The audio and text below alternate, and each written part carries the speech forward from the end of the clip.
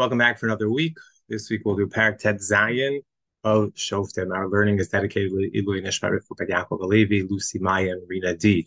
Our full sponsors for the year, Naomi and Yitzi Hollander, complete refuah for all cholim, Michelle and Gary Friedman in memory of Chana Malka, Bat David, and a refuah shlema for Rachel, Miriam, Hinda, Bas, Miriam, Rivka. Our half-year sponsor, anonymously, refuah shlema for Menucha Tova, Bat Shoshana Chava Devora. Our Spotify for the year to make it easier to walk with the prophets while driving, and a refuah shlema for Yiddi Chaim ben Aviv Kachaya Bracha Vigal Basar Chukito Tila Batya Bechaya Tova Shimon ben Elka Shalom ben Chaya Sarah and Shidduchim for all those in need. Okay, this week it's a little bit of a it's a little bit anticlimactic to me. It's a little bit tough because we're saying goodbye to Shimshon, and part of me is actually relieved. For Prakim on Shimshon, he's not a simple figure to understand, and therefore to be able to say we did our best and we're moving on to a new story, a new person, is something that on the one hand is relieving. On the other hand, I think that we spent so much time with Shimshon, it's hard to say goodbye, and it's hard to really want to know, did we do quite the job that we wanted to do with it? So I hope today that we'll be able to put together and get and tie up some of the loose ends and the loose threads of our story of Shimshon so far. But beforehand, I have to go back. I have to go back to the previous parak just for a loose end that really struck me as pretty interesting. So it's Shabbos Shuv Shabbos. I'm sitting in shul, and the rabbi is giving his drasha. It's a beautiful drasha, and really enjoying. And all of a sudden, he quotes a Chazal. It's a Gemara in Yuma, which, interestingly enough, is quoted by Rashi in Zos Bracha. And yet, having learned that Rashi for years in Shnai Mikra, it never resonated with me. Probably because I had never learned Perek Tet Vav of Shoftim at the very same time. And with both of them happening in my head at the same time, it really was quite a question that left me with. So Rashi says, that the Beis Hamikdash was built in a high area. We know that. But it is not the highest area in the land of Israel. It's high, but not highest. The highest area is 23 amot higher, which is Ein Eitam. And David had the thought to build it there. Now, if you remember back to last week, you remember the picture that's on the screen right now, and that is the Google image or the Google map of Eitam, where we said it's, if you look at Efrat carefully, that is where Eitam is. It's to the right of Efrat. So the question really becomes, is there a connection? Shimshon goes to Ein Eitam.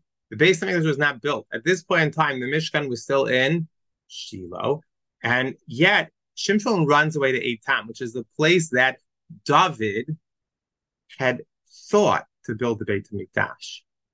And it's only because God says to him, no, ubein ktefav shachin, that the Beit HaMikdash is supposed to be between the shoulders. The shoulders are not the highest point of the human body, it's the head. The Mishkan and the Beit HaMikdash is supposed to be lower than the highest point in Israel. And that's why it's not in Ein Eitam, but it is in Har HaMoriah, Har HaBayit, whatever you want to call it, where we built the Beit HaMikdash. So here it is that Rav Bagno is quoting this Chazal, and he quoted in a very different context. But after Shabbos, I sent him a message saying, do you think that there's a connection between this Chazal and the fact that Shimshon ends up in Ein Eitam? Now, one possibility is just a practical reason. Why does he go to Ein Eitam? Remember, he is in the area of Beit Shemesh. If you're running away from Beit Shemesh, you're going to go away from the coast. That's where the Plishtim have their stronghold. And where are you going to move? You're going to move yourself farther inland. So you're going to take one of the paths. If you're in Beit Shemesh and you want to get to Yerushalayim, there's the one, but there's several other paths that you can take, several highways, little one-lane roads that you could take, and one of them will take you to Efrat, or maybe actually more than one will take you to Efrat. It could be that it's just closer, it's practical, and on top of that, a tam has an ain, has a spring, so there's going to be water. Chances are, if there's water, there will also be vegetation, so there'll be food. And you can see from the way it's built, it's a fortress, a man-made, a God-made fortress in the side of a mountain. So Shimshon finds himself pretty safe. And so the question is that actually the reason why he goes there? Or is perhaps there a deeper reason? So when I asked it to Rabbi Rabagno, he answered me saying, "Me'anyen tzarich lachshov."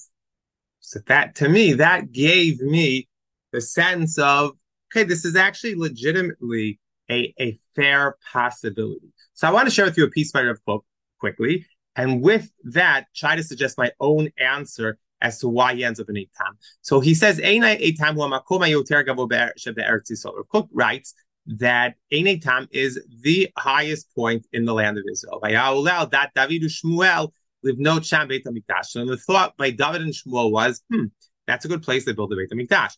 עד שהוכיחו מהכתוב שצריך להנמיך מעט לקיים בין כתפיו שכן. ואין לך נאה בשור אלא בין כתפיו. The shoulder area is the prize place on a cow, on an ox, and so therefore that's where it should be. בין כתפיו, not above כתפיו. ואין tam נשאר בצורה של חול לכאורה. And so it turns out that אין tam retains its place as just chol. Now it's got kedushat Eretz Yisrael, but it doesn't have the kedusha of the mikdash. Aval beit tefillah lekohen gadol b'yom kippurim mahadra maya meinetam. Interestingly, that the beit tefillah, the mikvah that the kohen gadol used on Yom Kippur, its water source was ein tam. The water was drawn from ein tam through a channel that went all the way to the mikdash. Interesting. V'hi be'aliyah beit haparva shebana parva amegusha. And where did it go? That mikvah was in Beit HaParva, which was built by Parva. Who was Parva? Amagusha. He was a sorcerer. So you have the holiest day of the year with the holiest person, the Kohen Gadol, going into the holiest place, the Kodesh HaKodashim, and he's getting his water from Ein Tam, which is a place that had the potential, clearly in David and Shmuel's minds, to be the Beit HaMikdash. And yet, where is he going? Where is his mikvah? His mikvah is in Beit HaParva, which is built by Parva Amagusha, a sorcerer, the lowliest of people. What is going on here? Says Rav Kook. Such a beautiful answer. It should not be surprising that Rav Kook would say something like this. He says that what is the purpose? The purpose is to teach us an amazing lesson. On Yom Kippur, the holiest day of the year, you might think that it is a day that belongs to the holiest people that can go to the holiest places. But he says, no, you could have someone like Parva, Amegusha, this low guy, and yet he is zocher to be part of the process. And it made me think that there's two possible ways to view this. Either Shimshon goes to Eitam, assuming that it's not just strategic. Shimshon goes to Eitam because he feels, whoa, this is a holy place. This is the place that has the potential to be the Makom HaMikdash. There is a concept, the Torah says we don't hold by it, but there was a concept in the general world, and it still exists to this day, that holy places are a sanctuary. So if I'm nervous, I'm a murderer, I'm a thief, I'm a something, I go onto the property of a church or something like that, and I'm going to find myself there getting sanctuary. So one possibility is Shimshon is saying, I know that this is a mikdash, it's a place of sanctuary. And it doesn't turn out that way because the Jews are willing to turn him over from there. That's one possibility. But the other possibility is more along the lines of Rav Kook. It's really meant to express the dialectic that exists in Shimshon. It's the conflict, the tension of two opposites that are both true. Shimshon is this incredibly holy person. And Shimshon, on the other hand, is an incredibly, seemingly unholy person. It's that tension that sort of exists in a tam that's connected to the mikdash by means of Beit HaParva. It could be. And it could be that that's really the message that Shimshon's generation needs to know, is that there's this tension that you're the holy people, you're the chosen people, but not really living up to that. You're the holy people, you're good people, but not really where we're supposed to be. And so I think that that's an interesting introduction because we are about to embark on the last parak, and I think the last parak is certainly the one that is fraught with the most difficulty, the biggest questions. But again, I do hope that when it's all over, we'll have a better understanding of Shimshon in general. So let's take one last look at Shimshon. Pasuk Aleph. Vayel Shimshon azata vayarsham isha zona vayavo eleha. So Shimshon goes to Aza. Now Aza, we don't have a map in front of us, but Aza is all the way in the coast, like Gaza Strip. Think there. He goes to the heart of the Plishti land. Vayarsham isha zona, and he sees there a prostitute, maybe. Vayavo eleha, he comes to her. So there's two ways that the Mefarshim look at this.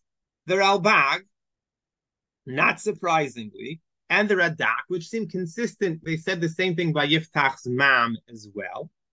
They say, what does it mean that she's a Zona? You probably could already guess. What is she? She is a Isha Kundati. She is a woman who has an inn. He finds an innkeeper, Vayavo eleha, and he comes to her. Now that's a hard read. It's a hard read because generally when we have the words Vayavo eleha, it means that he had relations with her. So if he's going to an innkeeper's house or her hotel, he's not going to sleep with her. That's not really consistent with cleaning up the story. So that is the Ralbag. That is the Radak. It is the opinion of the Malbim and the Abar Benel that no, she's a prostitute. And the Abar Benel says,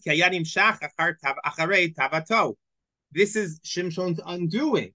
Shimshon, his eyes lead him in a certain way, and he goes after his passions. The Gemara even goes so far to say that because Shimshon was nichshal, he sinned with his eyes. It is with his eyes that he gets punished. And what happens at the end of the story? His eyes are poked out. Okay, just in case you're like me, you like to cause a little bit of trouble. I did look at the art scroll because the art scroll has a way of turning stories sometimes a little bit more PG than they are. And the art scroll says that she is a prostitute, Vayavo eleha, and he consorted with her. So just even the art scroll here does not say, it's interesting, by Rachav, I checked there to see what happens, because you also have an Isha Zona, it says she's an innkeeper. So it's clear that art scroll is willing to say Rachav is here, but this story doesn't seem that way. So what happens? Lazatim lemor bashim shon heina vayasobu vayervu lo kol halayla b'shara ir. So the people of Aza hear that Shimshon has appeared there. They circle his house. Vaye'ervulo. They lay in ambush all night long by the gate of the city. We're going to wait till the morning, and we're going to kill him. I have a friend in West Hempstead who his job is a little bit tricky. I'm still not exactly sure what he does, but there is a security piece, a little bit of a police piece to what he does. And his advice always is that if you the time to go to places like that, if you want to go to a dangerous place, a compromising situation, you go towards the very, very, very end of the night, the beginning of the morning. Why? Because the worst people, drug dealers and really hardcore criminals, they might work till 2, 3, 4 in the morning, but usually by 5 o'clock, everything has settled down. The night is over, and as the day begins for everybody else, they go into their shadows. So it makes perfect sense. Here it is. Shimshon is your foe. Wait till the early morning. And that's when, at the first light, you're going to go kill him as he's most vulnerable. Shimshon sleeps until midnight. He gets up in the middle of the night. Interesting. There are so many similarities here, different stories, but it's a Yetzias Mitzrayim reference here. That's a point that Rabbi Weiss makes. And he picks up the daltot sharair, the doors of the city, and the door posts, and he carries them with the briach, I believe that's the post on top, the lintel. He puts it on his shoulders, and he takes it all the way to Hebron, which is many miles from there to the top of the mountain by Hebron. I guess they're surprised in the morning when they don't find Shimshon, but the door is missing. And then they look out towards the hills of Hebron and they see that there. Now there's no way to see what Shar Ha'ir looks like in Aza, but apparently there's a really nice Shar Ha'ir that still exists in Ashkelon. So it could be that in 2.5 years' time, or a little bit less, when we do our tour, it could be that we'll end up in Ashkelon to see what that door is, to have a better appreciation of what Shimshon's feet looked like. So, what's the deal with this pasuk? So it's interesting. The remember in his sefer says lo kashel afresh the pasuk kipshuto. It's not hard for me to understand the pasuk kipshuto. She's a prostitute. And to see that this is the beginning of his downfall, because because from this prostitute, from the one night stand with the prostitute in Aza, what happens? He ends up in the lap of Delilah. But the Ralbag,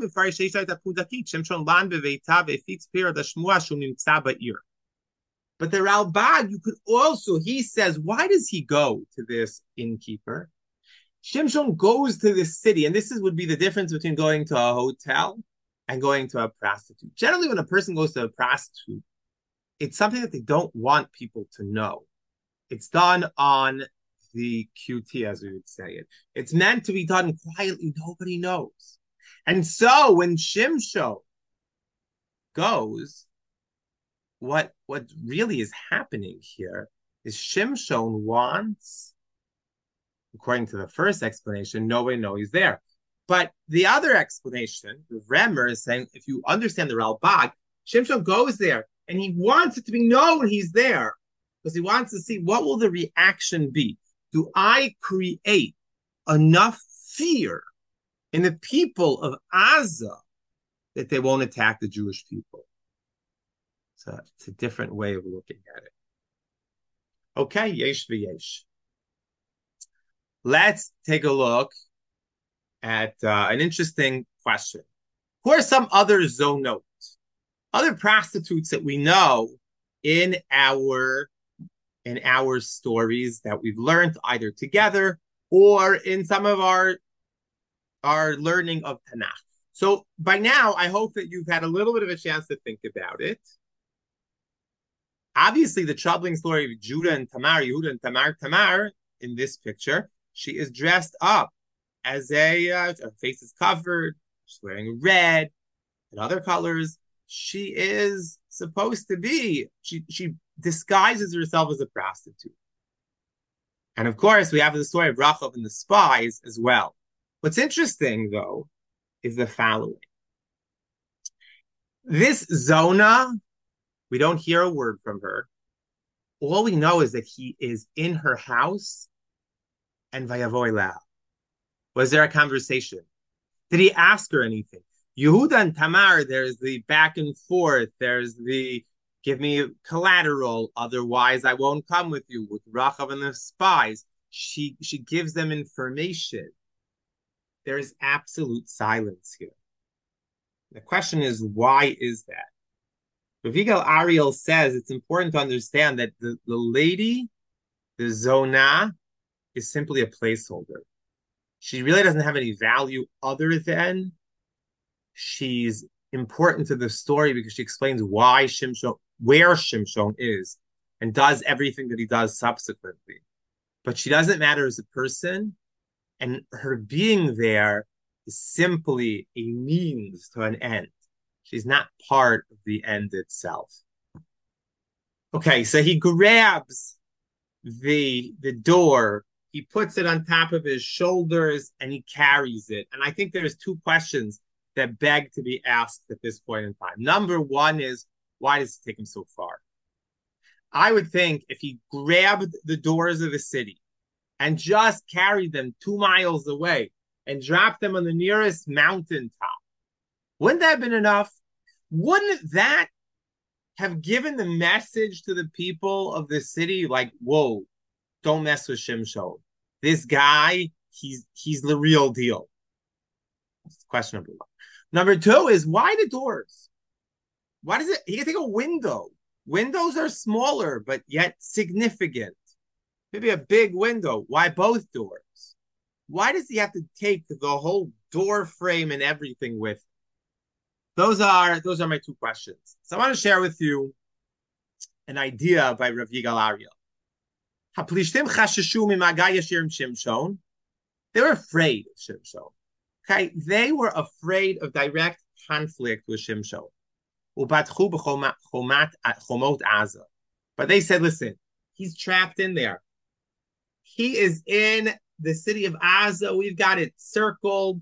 It's got thick walls, big doors. They're like,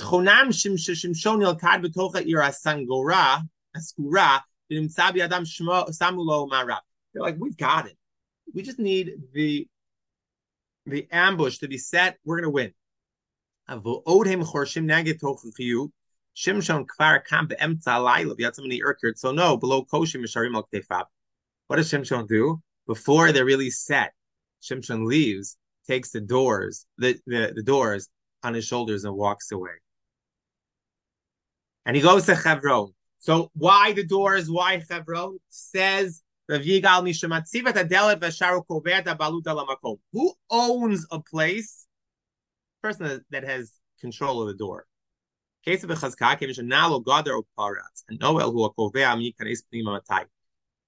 I have the key to the door and I control who comes in and who comes out, that gives me ownership of the place.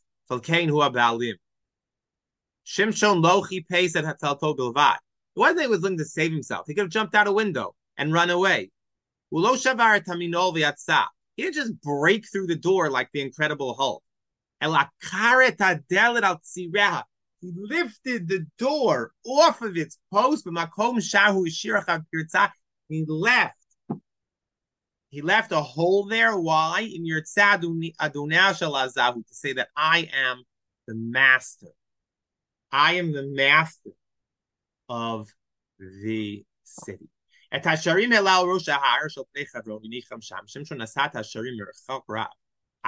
kilometrim me'aza. Tens of kilometers from Aza. Is korashel Chavron bekatuv romesh sofam shel plishtim yavo me Chavron. He wants to hint about the fact that the end, the downfall of the Plishtim will come from Hebron. Shamati dalit rakei malchu beit David. Asher tchilata tachat ola Plishtim v'chasutam sofam mitpaseach be'at Aza. What happens? It is David HaMelech who ultimately will rid the Jewish people of the yoke of the Plishtim. And therefore, he goes all the way to Hebron to hint that is where David is going to come. Okay. That's a lot.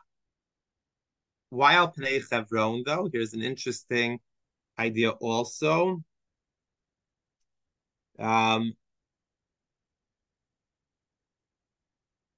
The Ralbag says,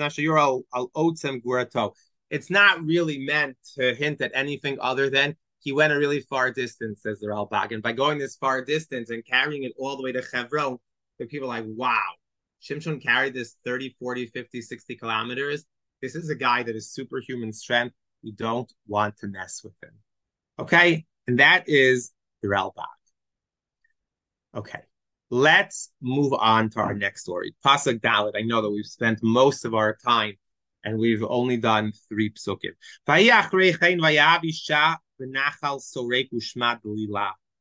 Afterwards, he loves a woman, Nachal Sorek, and what's her name? Her name is Delilah. The Delilah story is really hard to understand. It's a tricky one. So first off, the name Delilah and Shimshon, so interesting. Never thought about this. But Rabbi Alex Israel points out Delilah from Laila, from dark, Shimshon from Shemesh, from light.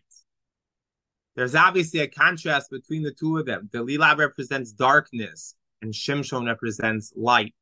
But Shimshon's light is a little bit tricky and Delilah's darkness is a little tricky also. So let's try to understand Delilah a little bit better. So, he loves this woman, Benachal Sorek.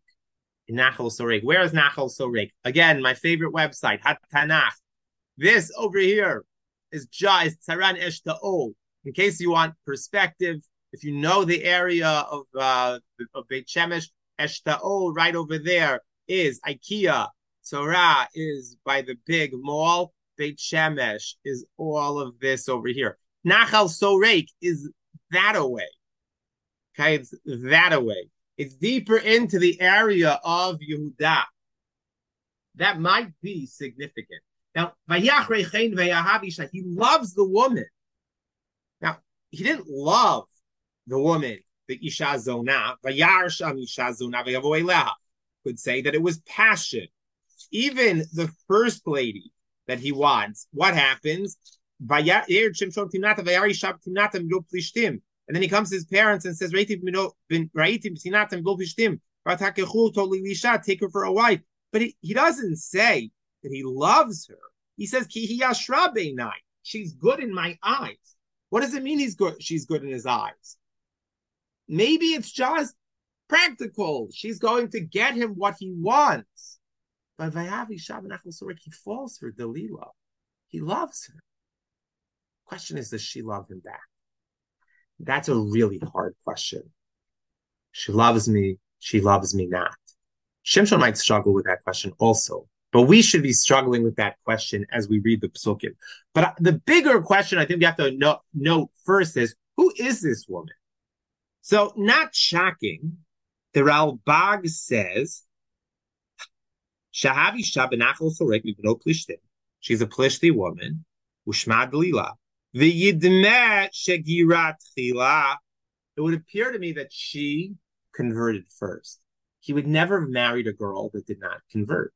So yes, her starting point is that she's not Jewish, but she becomes Jewish. Now you can question the authenticity.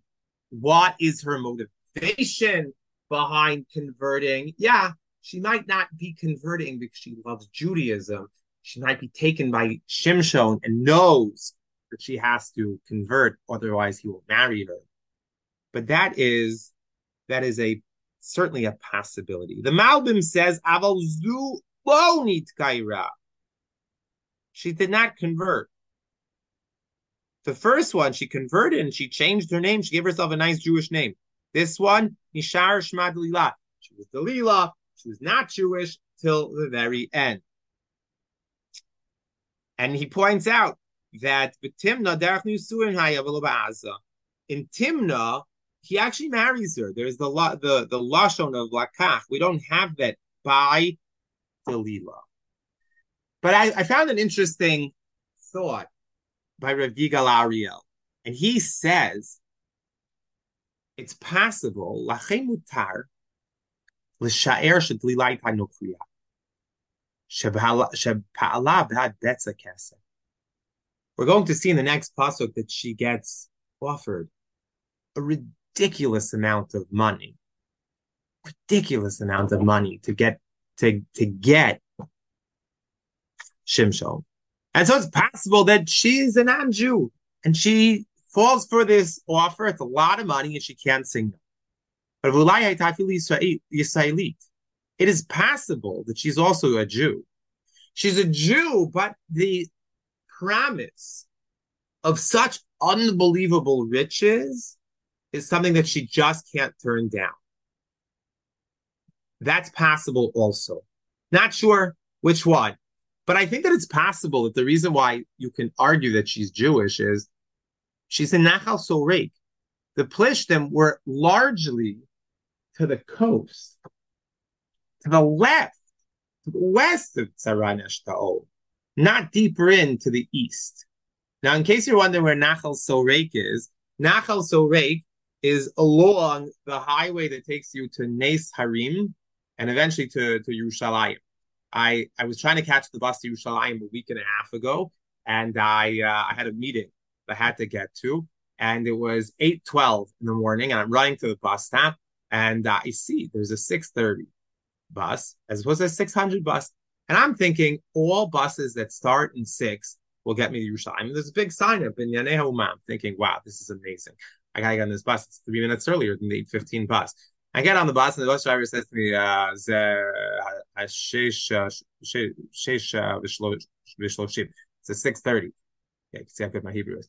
Lo sheish meo. And I was like, nah, it's fine, it's fine, it's fine. So I sit down, and also we're doing what I think we're supposed to do, and then we make a turn, and we go some other places. We ended up taking this side route all the way through Nachal Sorek, through Nes Harim, through Hadassah and Kerem. It was an hour and 40-minute bus ride as opposed to an hour bus ride. Gorgeous, beautiful. Thank God my meeting was postponed. Otherwise, I would have been very late. But yeah, it's a beautiful area, but it's deeper into the area of Yehuda. Why? That would make it a reasonable argument that she's Jewish. So let's take a look at Pasuk Hey. I know, we got a lot to do still. The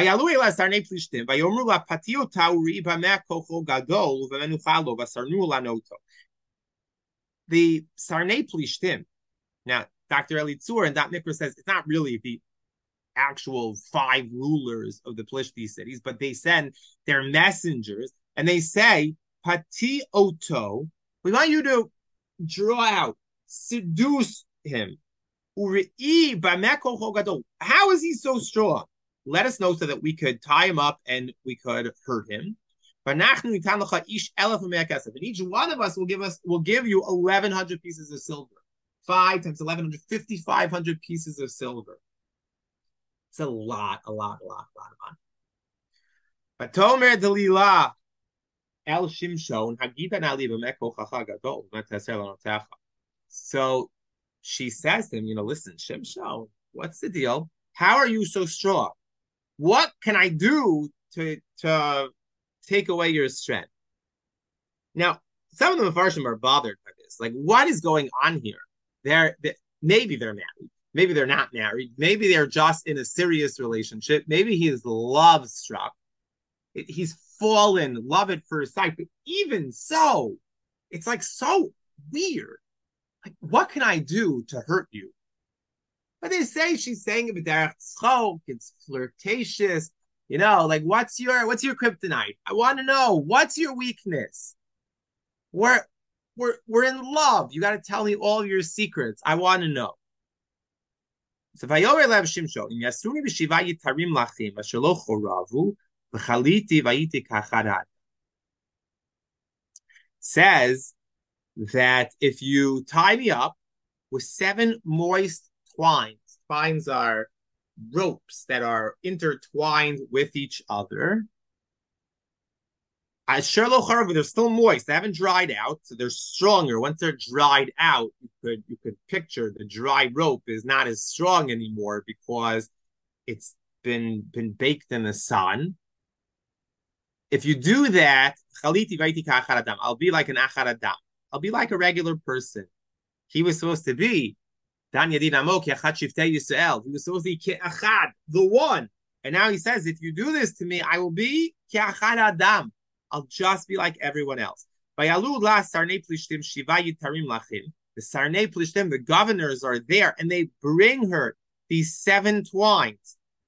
And she ties him up. Which is also weird. Could you imagine? She's like, hey, You said this. Let's see what happens. So she ties him up. Now, does she tie him up with his knowledge, without his knowledge? I don't know. V'orev Yoshev labacheder, and the orev, the ambushers are in the other room. V'torei lav plishtim, and so what happens? She says, "Plishtim alacha Shimshon, Shimshon, the plishtim are here." But I take it to get tarim because you're going to take tefillah no or baricho eish v'lo, and he breaks them apart. He snaps the twines apart. It's like a linen thread that catches fire, that's highly flammable and will burn up in a sec. He had not told her. He had not revealed what his strength was. Ah, so that's the first one. Oh, come on. It's not right what you did. You're making fun of me. But the bear like Savim, you're telling me lies. Please tell me what I can tie you up with. She is nagging him and saying, Shimshon, if you really love me, you'll tell me.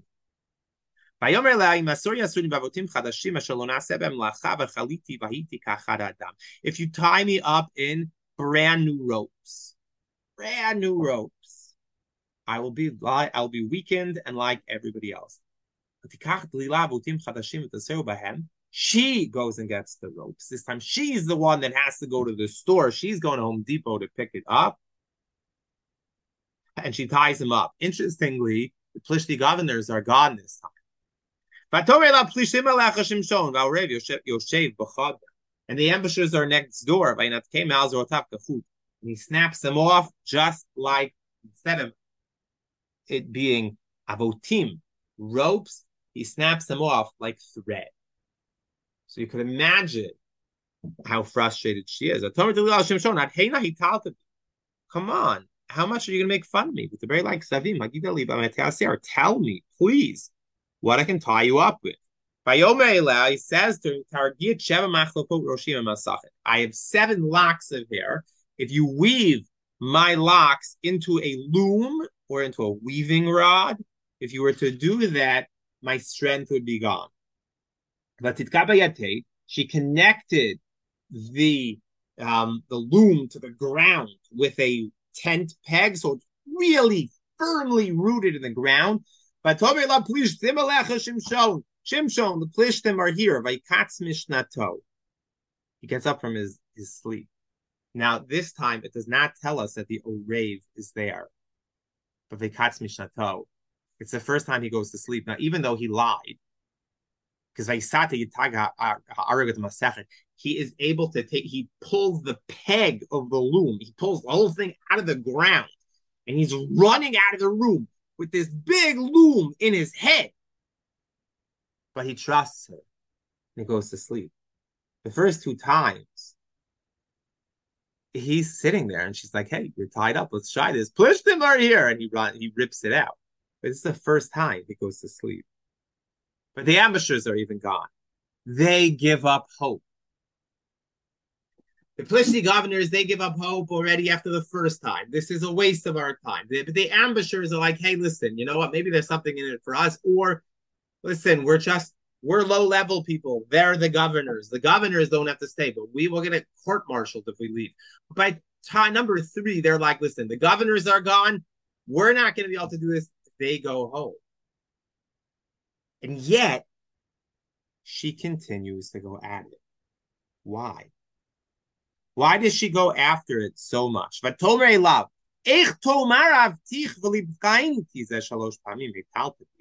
can you say you love me? Now, he's smitten by her, so you could imagine how many times he says, oh, Delilah, you're the love of my life. Delilah, here are these flowers. I got them for you. Why? Because I love you so much. She says, really? You love me? If your heart really was with me, why would you mock me 3 times? And you're not telling me what your real strength is.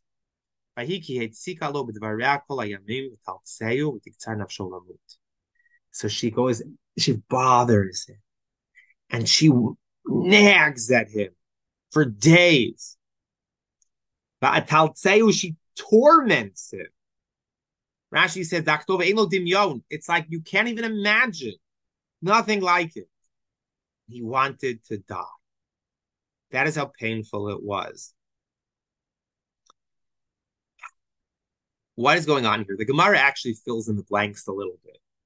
The Gemara, and this will give us a window into who Shimshon is. Remember, Shimshon is a person that is pulled by his eyes, and Shimshon is a person that is pulled by his passions. Shimshon craves, he desires the woman in Timnah. His parents can't convince him otherwise. He craves the prostitute. Nothing is going to stop him by Yavo Eleha. And he loves the Leela. Someone like that is very easy to manipulate, says the Gemara. The Gemara says this is exactly what she would do. They would be in bed, and he would be with her. And at the moment that he was ready, she would pull out. And Shimshon was tormented. He wanted to complete the act, and she would stop him. And this happened over and over and over again. But he wanted to die. Finally, he tells her everything in his heart. She knows I won. I won. Vayomer la, he says to her, Mora lo ule ala urushi knizir lo kimani bibetani mi. A razor has never touched my hair. Knizir lo kimani bibetani mi. I am a nazir mi betani mi. In gukhalti b'sarmini kochi b'chaliti v'ayiti kochol ha'adam. If you were to shave my head, cut my hair, I would lose my strength and v'ayiti kochol ha'adam. Not kiachad adam. Kiachad adam, you could read like any man or like the one man. Kiachat shiftei Yisrael dan yadin amo. Could be alluding to that. Or here he's saying kichol adam, I'll be like everyone else. There are those that say the reason why she knew that he told the truth was because he said God's name. He wouldn't have said God's name otherwise. Now this should show you something. The fact is that Shimshon was not that all the pictures that we've shown, all the pictures that have been painted throughout time. Shimshon is not this massive gym rat with huge muscles, because if he was,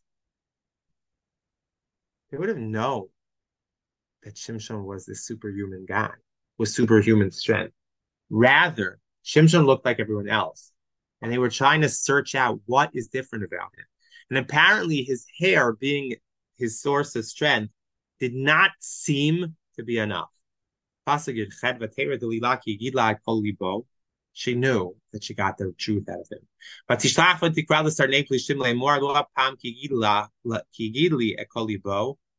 told me everything.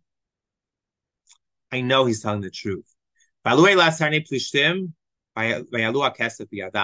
Plishtim come and they bring the money with them. She's not stupid. She knows that she wants to get paid. Bring the money with him. She calls them all back. But some of the paintings, really, they nail it. He sleeps with his head in her lap. And she called the man to bring the scissors, and she cut his locks. And what happens? She neutralizes him. And he has no strength left. But I told her, Plishtim alecha Shimshon. Shimshon, the Plishtim are here. I'm going to go out like normally, and he wakes up. He did not know that God had left him. He did not know that he had no strength left. The Plishtim, they grab him, they seize him, and what do? They blind him. They bring him down to Aza, their stronghold.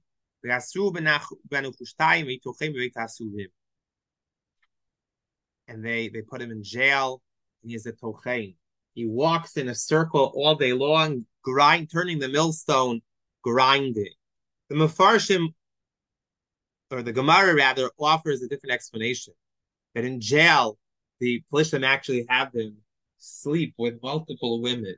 Why? Because they want him to be it's like the racehorse that they know. This guy won. This guy won multiple races, maybe a triple crown winner.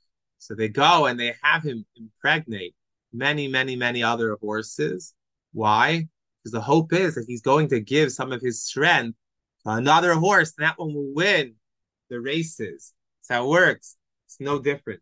Flesham were hoping to breed a superhuman army of strong men that would attack the Jews. It came from Shimshon. What's the deal with Shimshon? What is going on here? And how do we understand this story with Delilah? It is so weird, so bizarre, so strange. So I'll give you several answers. The first answer is an answer by Rav Adin Steinsaltz. It's a sefer I bought, biblical images in Hakol B'Sefer in upstate New York. Can't remember what the name of the place is. It's a great sefer. Rav Steinsaltz writes the following. He says that there are two ways that you can share the message of God with the Jewish people. Through words is the more common way, or through action. Normally, we send the Navi comes, the Navi gives a message to the Jewish people. You're not doing the right thing. You've messed up. Mend your ways. And the Jewish people mend their ways, or not. But the Jewish people had sunk to such a low level that God says, you know what? I don't think it's going to work anymore. He sends someone who has strength, someone whose actions will guide the Jewish people. And so he sends Shimshon. That's what Steinsaltz's answer. Rav Alex Israel offers another possibility. He says, if you think about it, if you look through the Torah, and then you look through history, the Jewish people, idolatry and adultery kind of go hand in hand. I might commit idolatry because I want adultery, meaning I don't really care to bow down to this idol, but the woman who I want to sin with, she says, I won't do it unless you believe in my gods. And so countless Jews were willing to succumb to idolatry because of adultery. And the Torah even says, it uses the lashon of lo tizneh, zonah, tizneh. To go astray is both adultery and idolatry. But Alex Israel says perhaps that's really what's going on with Shimshon. Shimshon looks for love in all the wrong places. He's looking for a woman that will like him. He could love. And so he finds all these wrong women. But he says maybe Shimshon is actually so enigmatic because he is really kind of reflective of what the Jewish people are. The Jewish people are God's chosen people. God has chosen us from birth, just like Shimshon. And yet they say, I know, but I'm looking for love in a different place. They look for it in all the wrong places, find all the wrong people. That's a second possible answer. A third answer is an answer of Rabbi Dr. Yonatan Grossman. He offered this answer, Rabbi Alex Israel says, in jest, but I think there's a lot to this. So imagine being Shimshon. Shimshon is this strong kid. Everybody goes out to play in the yard. They pull themselves up on the monkey bars. He pulls up on the monkey bars and he breaks the monkey bars. He takes the dodgeball and he throws it. And little Timmy is out of school for 3 days with a broken arm. Shimshon he just doesn't fit in. And when someone makes a birthday party, they're like, Mom, invite everybody. Not Shimshon. He's going to ruin my party. He's going to sit on the bench and he's going to break it. Or whatever he's going to do, he's going to ruin it. I don't want him there. It just doesn't fit. What Shimshon is saying is he's looking at Delilah. Maybe that's why he's willing to give away his secrets. He's saying, I just want you to love me for who I am. Why are you all afraid of me? Why don't any of you like me? That's a third possible answer. And he says, maybe that is actually what he says in his riddle at the very beginning. He says, Ma'oz yatzamatok. The lion looks scary. The lion looks dangerous, but really, the lion is just a softie. It's just a sweetie. That's all it really is. That's a possible answer, three possible answers. But I want to share with you one last answer. It's the answer of Michael Hatton. And he says, all of Shimshon's answers to Delilah, they all have something in common. It says, tie me up with twine. Tie me up with rope. Take my hair. And of course, the last one, and put it in the loom. And of course, the last one, cut my hair. What do they all have in common? What's the thread that ties them? It's actually the idea of threads. And Shimshon tells even people of Yehuda, tie me up in ropes. Ropes are a bunch of threads that are tied together. It looks like hair. Shimshon is trying to tell them, it's in my hair. There's patterns in Shimshon's life. He killed 30, 300 foxes, 1,000 dead, 3,000 plishtim, 3 women. These multiples. What do they have to all do with each other? Michael Haddon suggests the following. Shimshon was given a mission. His mission that he was probably told from birth is, you're the one. You're going to judge the Jewish people. You are going to save the Jewish people. Your mission, should you choose to accept it, is. You know what Shimshon is saying, says Rabbi Michael Hatton? I don't want to accept this mission. I'm not interested. Yes, imagine instead of 300 foxes, you would have taken the 3,000 Jews of Yehuda. Imagine how much more successful he could have been. Imagine what he could have done to the Plishtim. Maybe he could have neutralized them, not just pushed them back. He could have defeated them. He could have done what David did. He just doesn't want this job. You know what Shimshon seeks more than anything else? He wants to tell someone, this is my job. This is my mission. This is what God has told me I have to do. But he can't. It's just too hard. He loves Delilah. They can't tell her straight out. So he hints. He gives it the twines. Look at the edges of the twine. Maybe that will send you the message. It's too abstract. The ropes. Too abstract. My hair in the loom. Still not getting it. And he finally says, Nazir Elokim is my hair. My hair is what makes me who I am. Shimshon is not only coming out and telling her what it is, but he's saying, relieve me of my burden. When you cut my hair for the first time in my life, I won't need to worry about this mission because I'll no longer be capable of accomplishing this. Could you imagine the burden that Shimshon carries on his shoulders for his entire life? You're the one that's going to save the Jewish people. You're the one. You're the one. You're the one. To be chosen, but not to want to be chosen is really hard. And Shimshon says, relieve me. Save me. It is late, and we still have to finish the parak, and we have to learn the lessons, but we'll do it quickly. So Vayachel Saro Shol Tzameach Kasher Gulach Pasach Bet. His hair began to sprout back. There was a big party for Dagon. Dagon, their God. We won. Shimshon has been given by our God in our hands.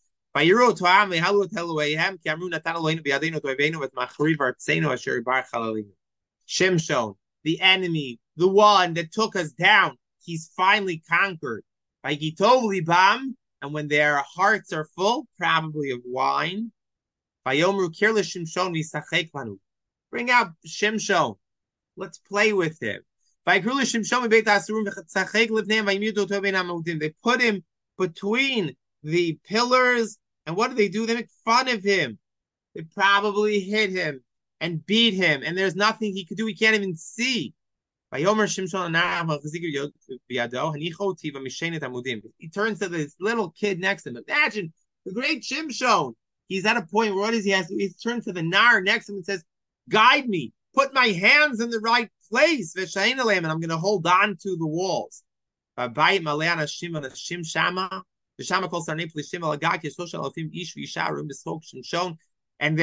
house is full.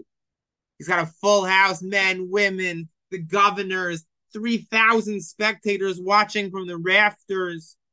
By Krashim Shon El Hashem, by Yomar, Hashem Elokim, Zachreinina, Echazkeinina, Achapamazeh, Elokim, give me my strength back one time, and let me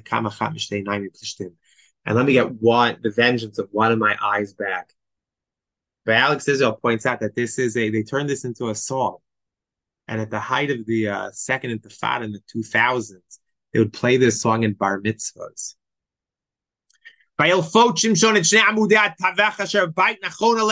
He pushes hard on these two pillars. These are the pillars that hold up the house. He pushes on his right and his left. He says, I'm willing to die with the Plishtim. And the whole house falls down. He brings the house down. And he kills more people in his death than his lifetime. He's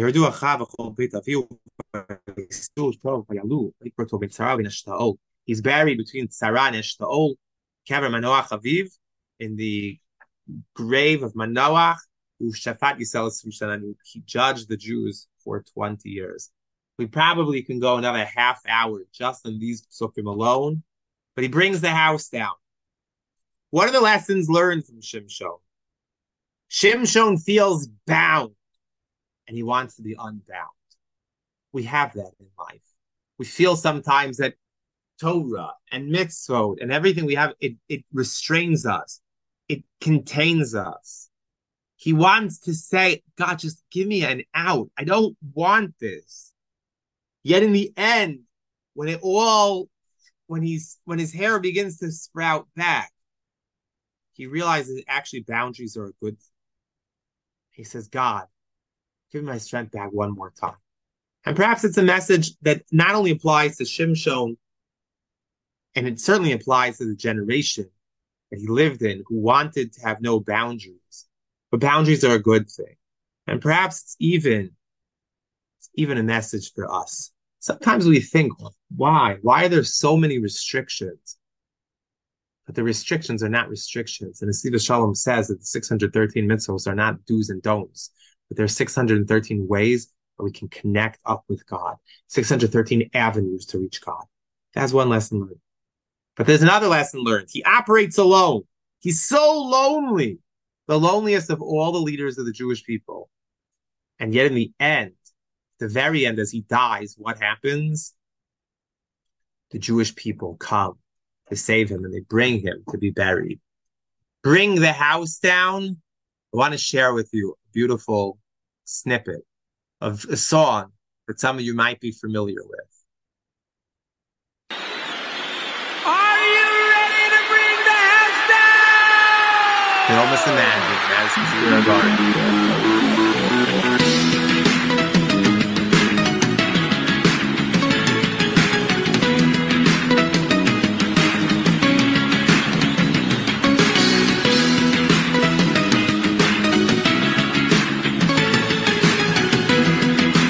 Fried sings this song, Bring the House Down, about the idea of what's going to be in the coming of Mashiach. Perhaps that's the sad part of Shimshon. If Shimshon had done what he was supposed to do, if Shimshon had followed the rules and the script and everything that God had given him, he could have taken the Jewish people that were in such a lowly place and uplifted them. And in uplifting them, he would have been uplifted himself, and the sky is the limit. But instead of bringing that house down, instead of bringing the mikdash and shleimut and wholeness to the Jewish people, he brings the house down to the plishtim. It's a sad and far distant second place. Unfortunately, the stories will only get worse as we continue next week. Thank you so much for joining us once again. Have a wonderful week and keep walking in the ways of the prophet.